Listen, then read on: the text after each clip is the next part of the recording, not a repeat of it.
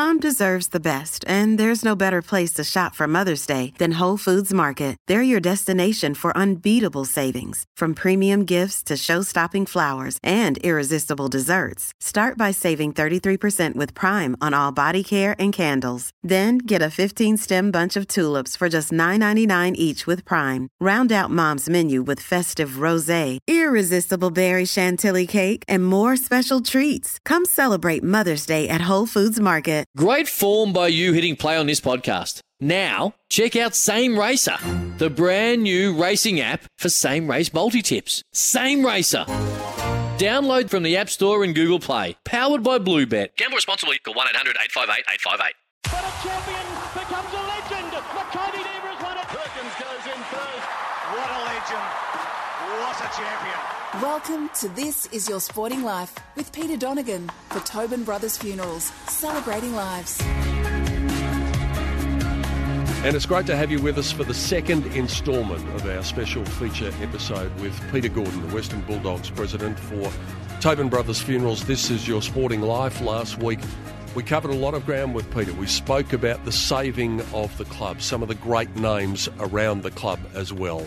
In this edition, of course, we talk about that famous day in 2016 and a lot more with the Western Bulldogs president. He's only kicked 7 goals in his short career. If he makes it 8 here, this will bring the house down. Zane caught it! Listen to that for a roar on grand final day at the MCG. We've spoken about the fact that there are 2 stints at the helm. 2012, you've already explained your reasons why you came back in 2012, but the club was about to face a difficult period. The coach was going to go. The captain was going to go, not too far down the track. It was crisis time again in the eyes of a lot of people. It's funny, I was negotiated with, I guess, by a lot of people at the club. Leading it was David Smorgan, who really wanted me to take the job back on. And I nearly said no. In fact, I did say no to him and to Simon Garlick, who was the CEO at the time, and to Chris Grant, mainly because I had for the past 2 or 3 years been doing a class action for people with thalidomide birth defects, which was a 50-year-old birth defect drug, and I'd become really passionate about it, and really I'd started up Gordon Legal just to do that case, and I felt like it was a year away, so I put him off, but he was pretty persistent, David, and got me into doing it. One of the reservations that I had about it was I'd been at the helm when 2 coaches were replaced. One of them was Terry, who I sacked, Terry Wheeler, and then there was Alan Joyce standing down in 1996, and Terry Wallace taking over, and that knocked me around a lot. So in a lot of my discussions with both Simon Garlick and Chris Grant, I was honest with them and said I really don't want to be in that sort of position again. And they both said to me, look, unlike those times, you've got us there, and we have extensive experience in football, and we're happy to take up that part of it. And so that seemed like a good idea at the time. And 18 months into it, of course, in the second half of 2014, there emerged dramatically at the end of the season for us problems between then Captain Ryan Griffin and Brendan McCartney. And as it turned out, those problems had started to emerge in mid-2014. And I was kind of, I guess, talking to both Chris and Simon about that as events unfolded. And I guess I eventually got to the point as that was going on, and particularly after Ryan Griffin announced that he was leaving, and the club was sort of plunged into that sort of crisis of thinking to myself, there's a decision to be made about the coach here. There's a decision to be made about the football department, and it's not something where I can say, well, you know what, I'm going to be president for everything except this. If you're in, you've got to be all in. And so I reluctantly put myself into that situation again, and we navigated that outcome. Brendan left, went off to become an assistant coach at Melbourne, and we were left at the end of 2014 with no captain and no coach, and it seems odd that it was less than 2 years later that we won the premiership. But it was a really difficult period. I remember that Rob Murphy, I think, was in Bali with his wife Justine, with a few other people. We only got a chance to talk about it, about the events when he got back. We went for a long walk, and he was sort of expressing his disbelief. You know, there were some internet problems with. He read something about Ryan Griffin. He read enough to know that it was bad news, but and he was sort of recounting all of that. And then as we sort of got about a mile from my place, I said to him, I just wanted to understand, how come your name's never come up in terms of captaincy before? And he said, well, look, the truth of it is, it's kind of never emerged, because at every time I've been at the club, there've always been great captains. When I was first at the club, Scott Wind was captain. He's one of the great captains of all time. And then, of course, after him, there was Chris Grant, and Chris Grant's a great leader. And then Brad Johnson, and then Matthew Boyd, and then Macca just announced to us that Ryan Griffin was taking over the captaincy. So it's not as if I've ever had a discussion with anyone like I'm having this discussion with you now. But now that we are having this conversation, let me just make it clear. I really want it now, and I think that I am the person that needs to do this job. And I'm not saying it on my own account. I'm saying it because that's what the club needs. The club at this stage needs me to be captain.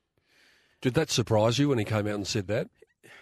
Look, I really wanted him to be captain. I think it wasn't a complex decision.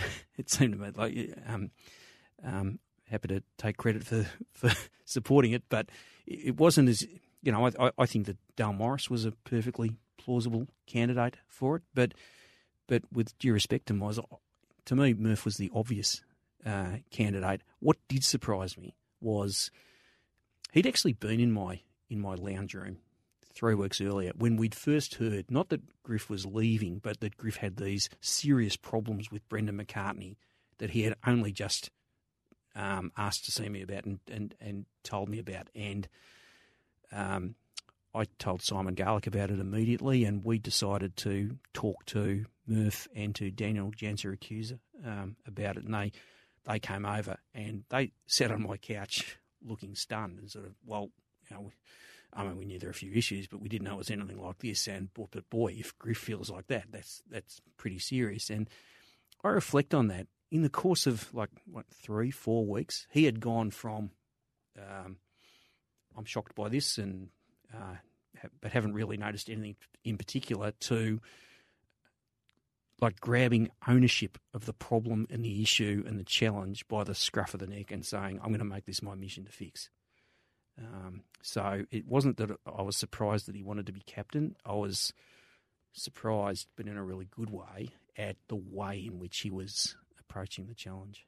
Just with regards to the Brendan McCartney situation, obviously it's pretty serious if the captain can't get on with the coach. But was it just him, or did the floodgates then open once Ryan Griffin had come out and said, I've got these issues? Was then that followed by a litany of supporting evidence?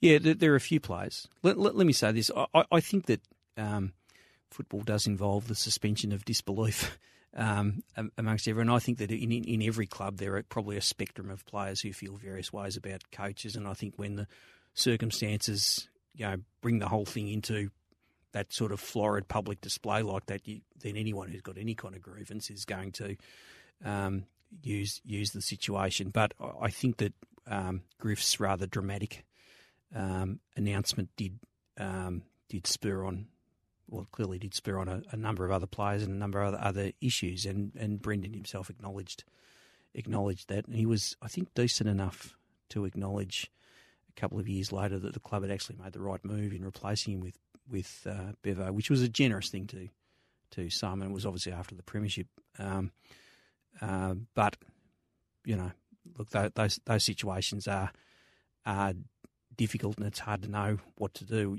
You would certainly like to preside over an environment where, if a captain had those sort of issues, you got to hear about them a little earlier than when it had reached such such a stressful, difficult and point of no return position for Ryan that it obviously had. I think it's fair to say that from the first time I knew about it, which was the morning after the best and fairest, it was done. It was kind of irredeemable. And despite the best efforts of myself and Chris Grant and Macca, it wasn't redeemable. I don't think, and I think he would say this himself, I don't think Griff ever wanted to be captain. And I think that Macca saw an opportunity in him, had a vision of what he might be able to achieve because of his on-field prowess, his ability to inspire with his deeds on the field, that probably misunderstood the essential shyness of his nature. I mean, I think captaincy of a club requires deeds on the field, but it also requires certain abilities to speak and represent and behave in a particular way off the field. And I don't think Griff, certainly at that time, was particularly thrilled with those aspects of the job. As you intimated before, if someone had to come along to you at that stage and said, well, you're going to win a flag in a couple of years' time, you probably would have been calling for the men in the white coats. But as it turns out, that's the path the football club took. So let's fast forward to September 2016. I spoke about this with Bob when he was in here a couple of weeks ago. The first final is in Perth. You've been flogged over in Perth 2 weeks before. First year of the bye comes in. You make 5 changes. Did you go over there thinking that you were going to beat the West Coast Eagles because they didn't think that you were going to beat them? I listened to that podcast with Bob and heard him say that he was absolutely confident. I didn't share that confidence. I'd been in the rooms after the Geelong game where both Jackson McRae and Tom Liberatore had suffered injuries. And I remember Gary Zimmerman, one of our club doctors, saying to me about Libba, he's no chance to play for the rest of the season. But we're not going to tell him that because we want to really keep him focused and for his rehab and his redevelopment next year. But you can write him off. And with Jackson, truthfully, we need to go deep into September. So that was the mindset I took about those 2 guys. And when I started to hear, and I think it was from Ben Graham that I first heard early in the week of the West Coast game, that they were both going to be available to play, I was shocked. I think I actually called Bevo and said, is this right? No, I didn't. Sorry, I called Jake Landsberg, the other club doctor. And he said, yeah, it is. He said, it's not just me, but it's mainly me as club doctor. It was remarkable that those guys could come up, and they both, of course, played spectacular games. It was it's an intimidating environment, Perth, and games started with massive sort of Thunderdome type support for the West Coast Eagles, but it was clear by quarter time that the players had a particular mindset about that game. And I recall in particular the sort of intensity at the ball of Liam Picken and Tom Liberatore, and it was remarkable. And I know, well, you remember that game, but there's a moment in the third quarter, I think, where Jordan Roughhead grabs the ball, storms towards the 50-metre line and boots it through from about 55 metres out to put us about 4 or 5 goals in front, where emphatically the whole world needs to look. This is not just some aberration where the Bulldogs have got their nose in front. They're going to win this game. So all of a sudden the Bulldogs could be an MCG final. That'll be fascinating. Lycett ran over the top of it. Dogs another clearance, and the Roughhead takes the mark, turns and goes from 50, and if the icing wasn't on the cake, it is now. Take a bow, Jordan Roughhead. I think we ended that game 66-1 for the flag. Yeah. So I remember that night. I was calling that game, and we took a talkback caller, and we were talking about what was going to happen in the finals. And a Bulldog supporter rang up and said, I reckon we can go all the way. And we're sitting in the box going, what's this bloke on? And that was the attitude at the time. You couldn't even entertain that was going to be the case. Yeah. And yet, a few short weeks later. There's one other aspect of Murph's podcast that I listened to where he said we actually had aspirations the year before, and it's true. Like it was remarkable to have a coach like Bevo, and we'd lost that game to Adelaide. You might remember there's some controversy about Michael Talia and game plans and yes, all of that sort of thing. And we navigated that as best we could. But one thing I remember about the post-2015 season, and the reason that Bevo was so intense about that event and its aftermath is that he genuinely believed we were a chance to win the flag in 2015. And Adelaide played and lost to Hawthorn in the following week. And I swear he had Hawthorn in his sights. I reckon he believed we could get past them. I think they went on to win it that year. He had been, of course, both as an amateur and in his AFL assistant coaching career, pretty much in the grand final every single year. It was just his expectation of himself. So I guess in one sense it was no surprise that he went on and got us through those four finals the following year. Hope you're enjoying our chat with the Western Bulldogs president, Peter Gordon, and there's plenty more still to come on the other side of the break on This Is Your Sporting Life for Tobin Brothers Funerals, celebrating lives. You're listening to This Is Your Sporting Life with Peter Donegan for Tobin Brothers Funerals, celebrating lives. Welcome back to This Is Your Sporting Life with Peter Donegan for Tobin Brothers Funerals, celebrating lives. Hope you're enjoying our chat with the Western Bulldogs president, Peter Gordon, on This Is Your Sporting Life for Tobin Brothers Funerals, celebrating life. The local paper said, keep the dream alive. Well, it's been a nightmare for the West Coast Eagles, but the Western Bulldogs have been simply magnificent. The Eagles bow out and the Dogs live to fight another day in the semi-finals.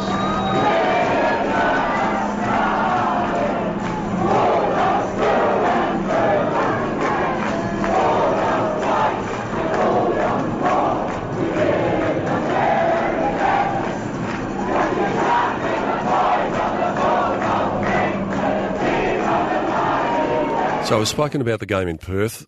The game the week after, probably not a lot of people recollect, but the one after that, people recollect. And Murph spoke about it in his chat. You don't want to talk about Liam Pickens' 3 goals against Hawthorn in front of 87,000 people. Well, I do, Pete, but Marcus unfortunately, we're stitching up Luke Hodge a couple of times. We're already 3 hours over in a 1 hour program. It's a bit like World of Sport in the old days. We used to be half an hour late after 15 minutes of World of Sport. At least I'll get the Don Smallgoods.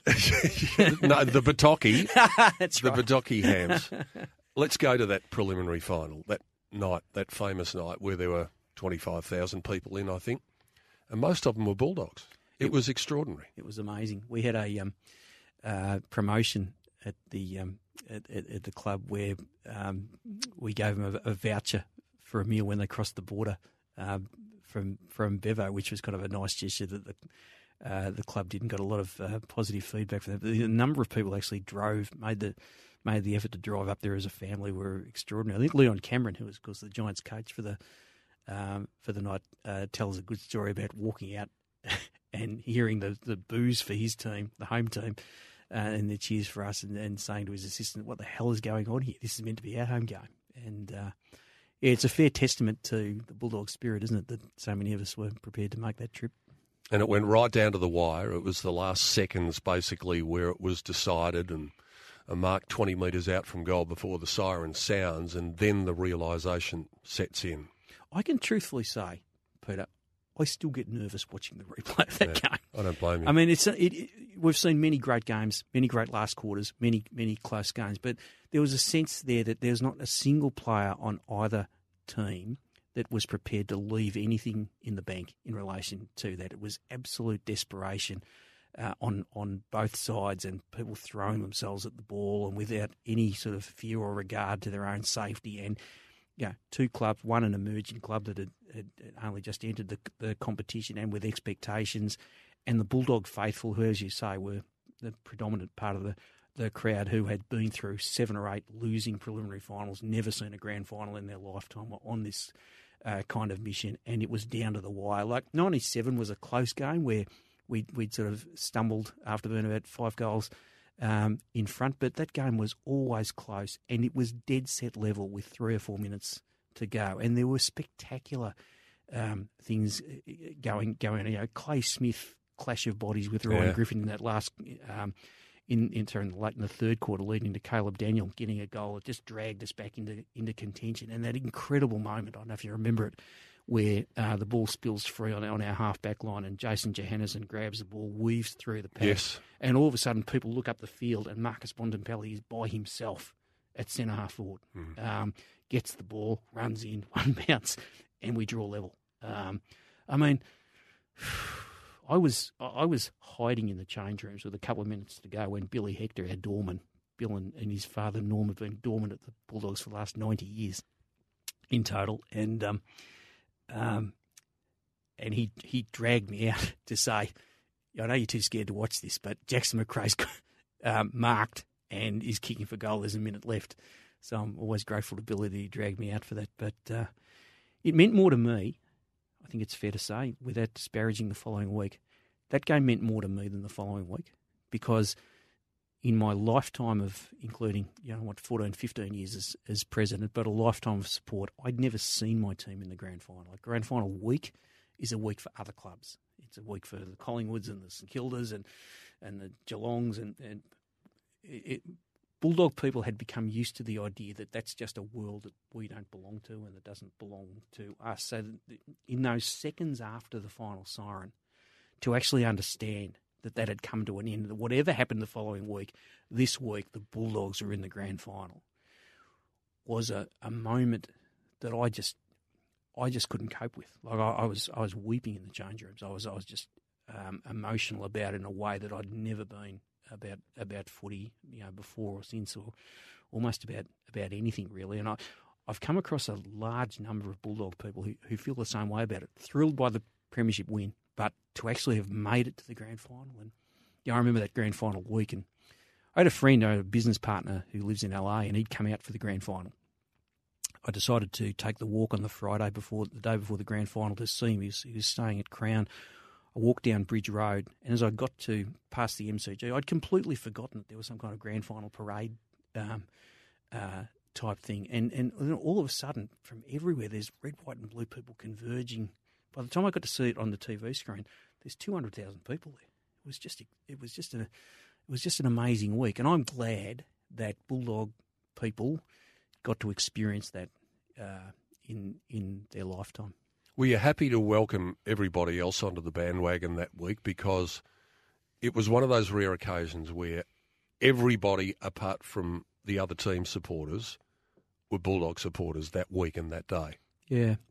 I talked to Peggy O'Neill about this after 2018, but it was what was amazing for me in the weeks and months afterwards are the number of people who came up to me.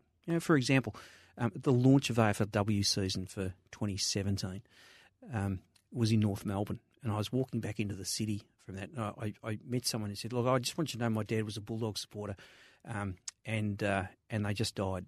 And I said, "Oh, I'm really sorry to hear that." She said, "No, I'm telling you that because I want you to know he died a happy man because of what happened." And there were so many people who would, and I talked to John Schultz about this too. With Marcus Bontempelli or Bevo, they want to talk about the game or they want to get the autograph or whatever. But with people like me or John Schultz, and I think with Peggy as well, people want to share their stories. They want to share their Bulldog connection. And whether it's the grandfather who died a year later or whether it's the grandmother who died 5 years before but who always dreamed of that day, there's something really profound about footy in the lives of people. That moment of after a 62-year drought, that it means something really special to them, and they want to be able to convey it to someone connected with the club who they think might share that sense of the importance of it and the family nature of it and the cultural history part of it, I guess. You win the flag.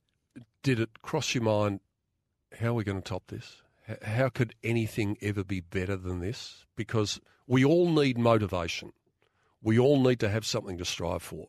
But when you achieve something like that, which is the football equivalent of climbing Everest, surely there's only one way you can go after that. No, there's a number of ways you can go, I think. But it proved to be perhaps that, do you think it's fair comment to say that the attitude perhaps pervaded the playing group, that they had achieved the greatest thing they were ever going to achieve in their life, and that was the reason for the drop away the next year. Would that be fair? I don't know what's fair and what's not. I'm not trying to be defensive. I'm not trying to duck the question. I remember finding an article and showing it to my board, and it was an article that said Bulldogs have just won the flag, and with the playing group that they've got, the profile, the youth, the opportunities, we can expect that this year we'll go back to back, and maybe even the year after that. And I showed it to him and said, "When do you reckon that was written?" And who's written that? And it was actually written, I think, in February 1955, the year after we won our first flag. And historically, we look back on 1954 and think, well, we really stuffed the opportunity. The club didn't go anywhere after that. And a lot of people after 2016 said, well, we don't want to go that way. And I certainly felt that way. We've had a couple of, in different years on the field since then, and there've been a lot of, I guess there's been a bit of bad press about premiership hangovers and things like that. I tend to avoid that sort of talk myself. I think you do the best that you can. I think people react to it in different ways. I heard it said, I think even on this radio station, that from the president down, people are drinking their own bathwater and stuff like that. I was ironically amused by it because in the week that it was said, I had just got back from Mexico where I'd gone to negotiate with Mission Foods, our major sponsor, a deal to allow Mercedes-Benz vans to come in and be our back sponsor. We were thrilled to get Mercedes-Benz vans as a sponsor. The idea for the Footscray Football Club being having a partnership with a company as prestigious as Mercedes-Benz vans was a real thing for us. But it was a few days of my time, and it was a bit of arm twisting and delicate negotiations. And I was doing my job. A lot of people were doing their job. I think a lot of people did get overly focused on how much credit am I getting for the job, the role that I played, whatever their role was. So I think there are bits and pieces of that. I think that it's also important to recognise we finished 7th at the end of the home and away season in 2016, and courtesy of a whole lot of things, some great medical management, some great contributions from the players, some extraordinary coaching and vision, some great leadership from Murph and from Bevo, we had a magnificent September of 2016. We're only a couple of wins away from being in the identical position in 2017, and it's been 2 years since then. So I hope I don't feel like I'm ducking the question. I think these things are complex. Well, I don't think there's a definitive answer to it, but it's good to get your take on it. Yeah. How often do you watch it back? Oh, it's been a long time now. No, I watched it. I've watched the last quarter of the preliminary final a lot. Still get nervous when I watch it.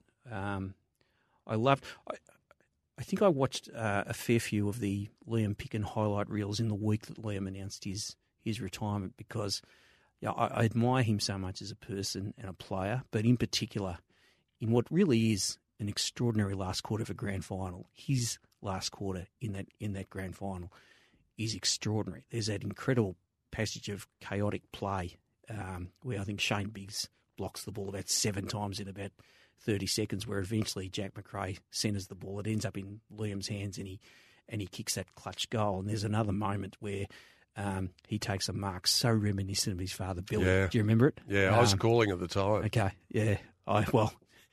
Respectfully, I remember the Dennis Committee. Oh, yes. Well, you wouldn't have Picking from behind. Yeah. Picking from behind. And, we are,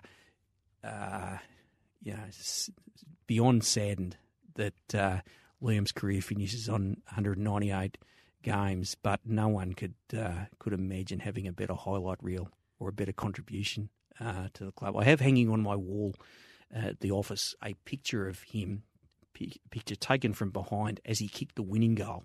So I don't know if you remember that, but he's in a contest at the goal square. Wrongfoot's the Sydney Swans guy who finishes on the ground, and he gets to run into the goal from the 10-metre square.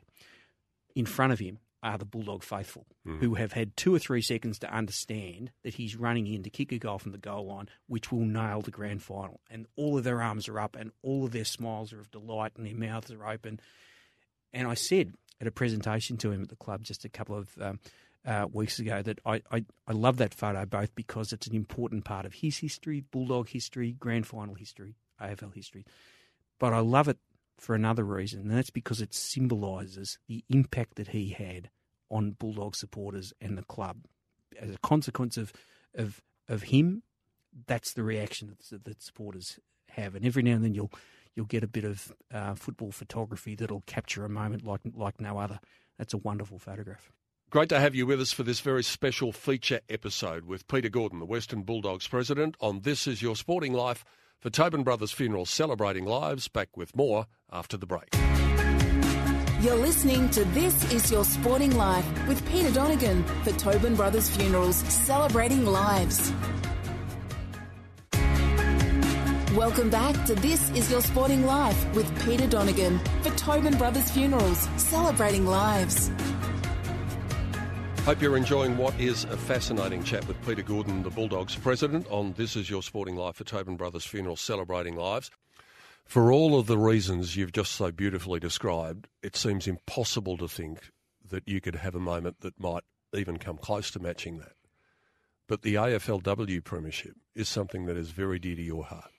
Yeah, look, I have two daughters, and the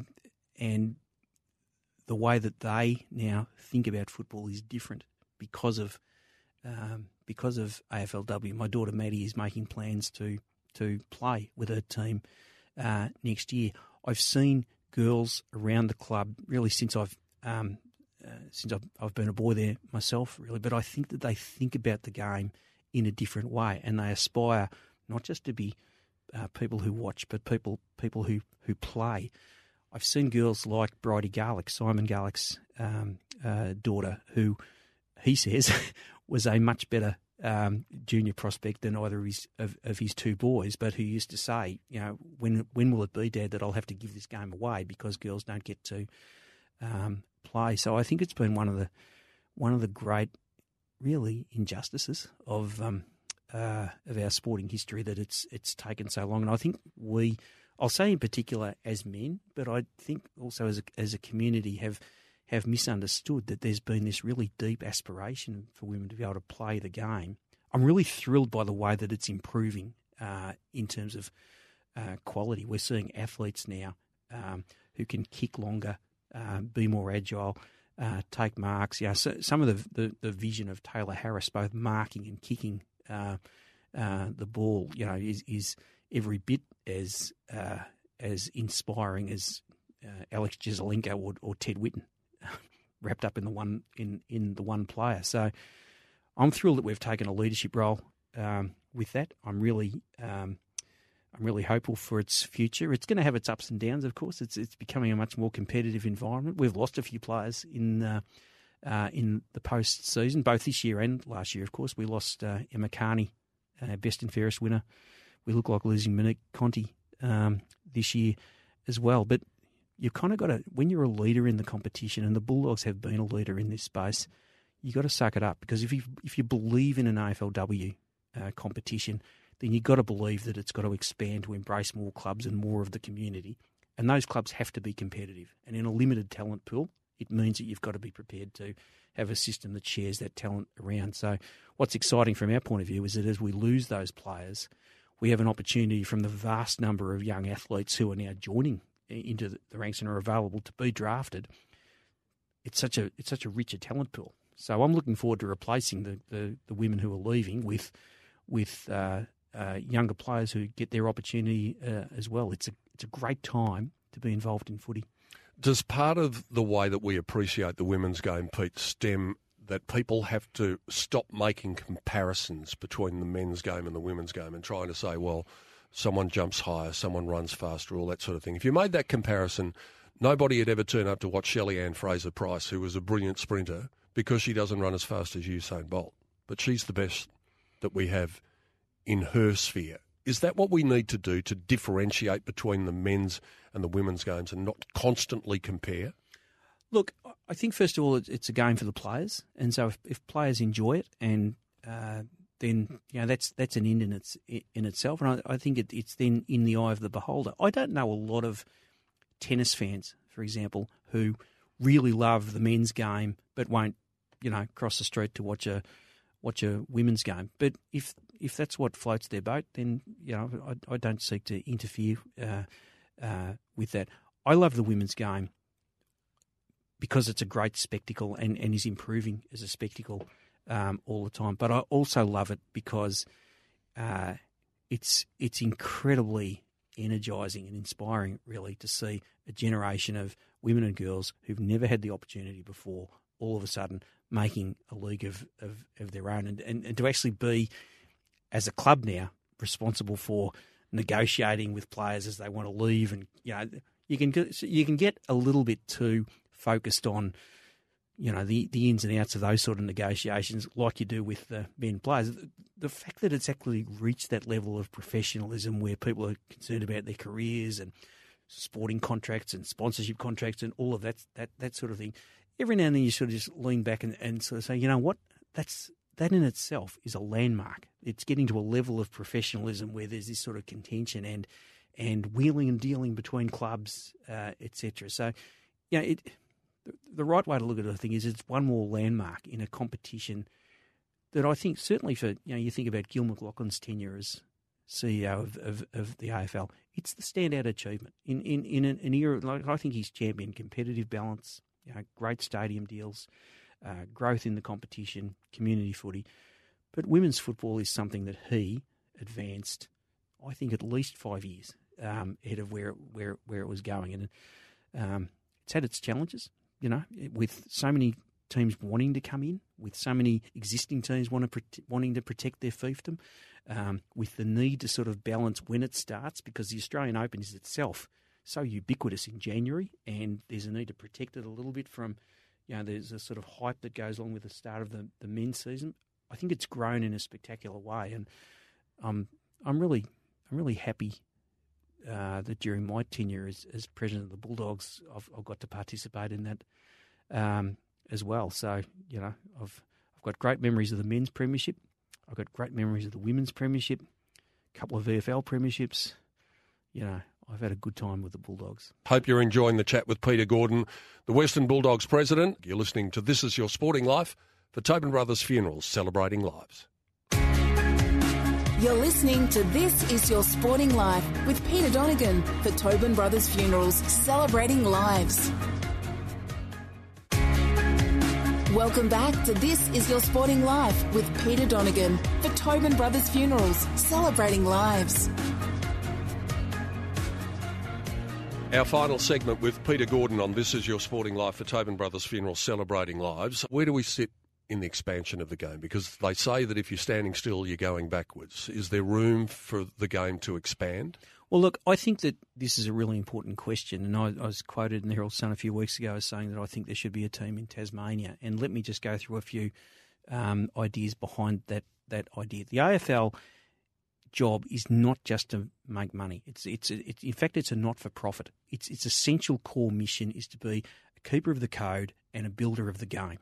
And Tasmania has such a rich history in AFL football. Think of the Peter Hudsons and the Darryl Baldocs, and it's fine, it's good, and it's appropriate to build into the northern markets in Queensland and New South Wales. I'm thoroughly behind that and support it as much as possible. But Tasmania, I think, has the right, from a cultural and a heritage point of view, and from the point of view of best assisting the growth of community football at a local level. I've heard Jeff Kennett talk about the economic irrationality of doing it. Let's just go over a few figures. If you don't, it probably costs to run a lower echelon economically AFL club probably costs $40 to $43 million a year, of which about half is AFL dividend figures. I think the AFL made an operating profit of above $30 million that year. So if they can't configure a way to get an extra dividend that works across a 19th club, I'd be very, very surprised. That means that you take that out.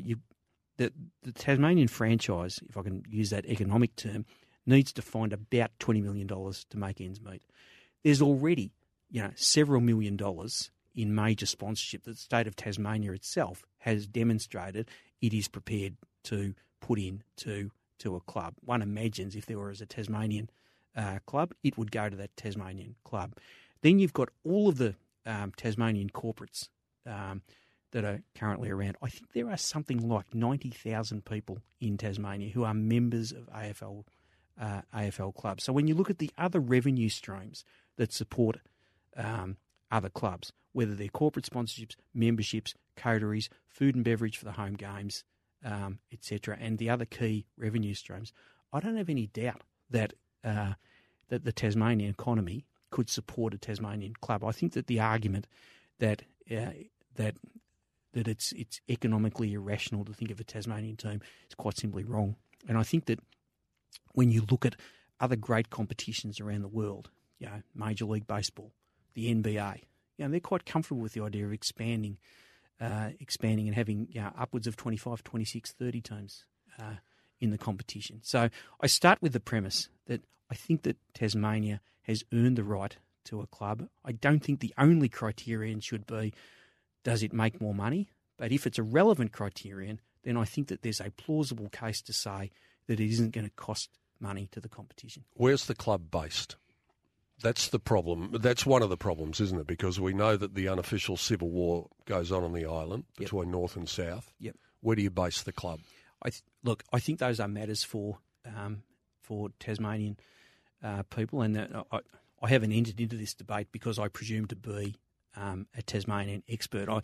I am concerned to make the argument that because the only people who speak about this tend to say, well, of course, it's ridiculous to suggest that Tasmania could ever afford or justify economically its own club.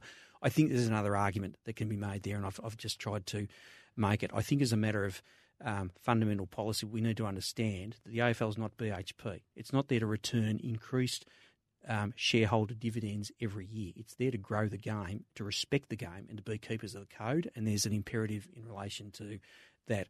I think it's a fair question, and I think the answer either is they're in Hobart or they're in Hobart and Launceston. And I choose to leave that to people who I have no doubt that a Tasmanian team will come, and I think that that'll be one of the confronting questions that they'll need to debate. A good thing is that there are already a couple of grounds. The AFL have often stated that they don't want to buy. They don't want an odd number of teams in the competition. Is that, do you think, a realistic stumbling block? Can that be put up as a reason not to have a team in Tassie? No, I don't. I think that a buy increasingly ought to be considered a rotating buy as a health and safety issue for players, as a rehab issue for players. I can't see any problem. We already have 8-day breaks, 10-day breaks, elongated breaks, as well as buys written into the program and a buy at the end of the season. I just don't see it as a first magnitude issue. Thanks for sharing your time with us today. Thanks for having me, Peter. I've enjoyed the time a lot. It's been a pleasure. Peter Gordon joining us on This Is Your Sporting Life for Tobin Brothers Funeral, celebrating lives. We'll be back same time next week. Hope you can join us then.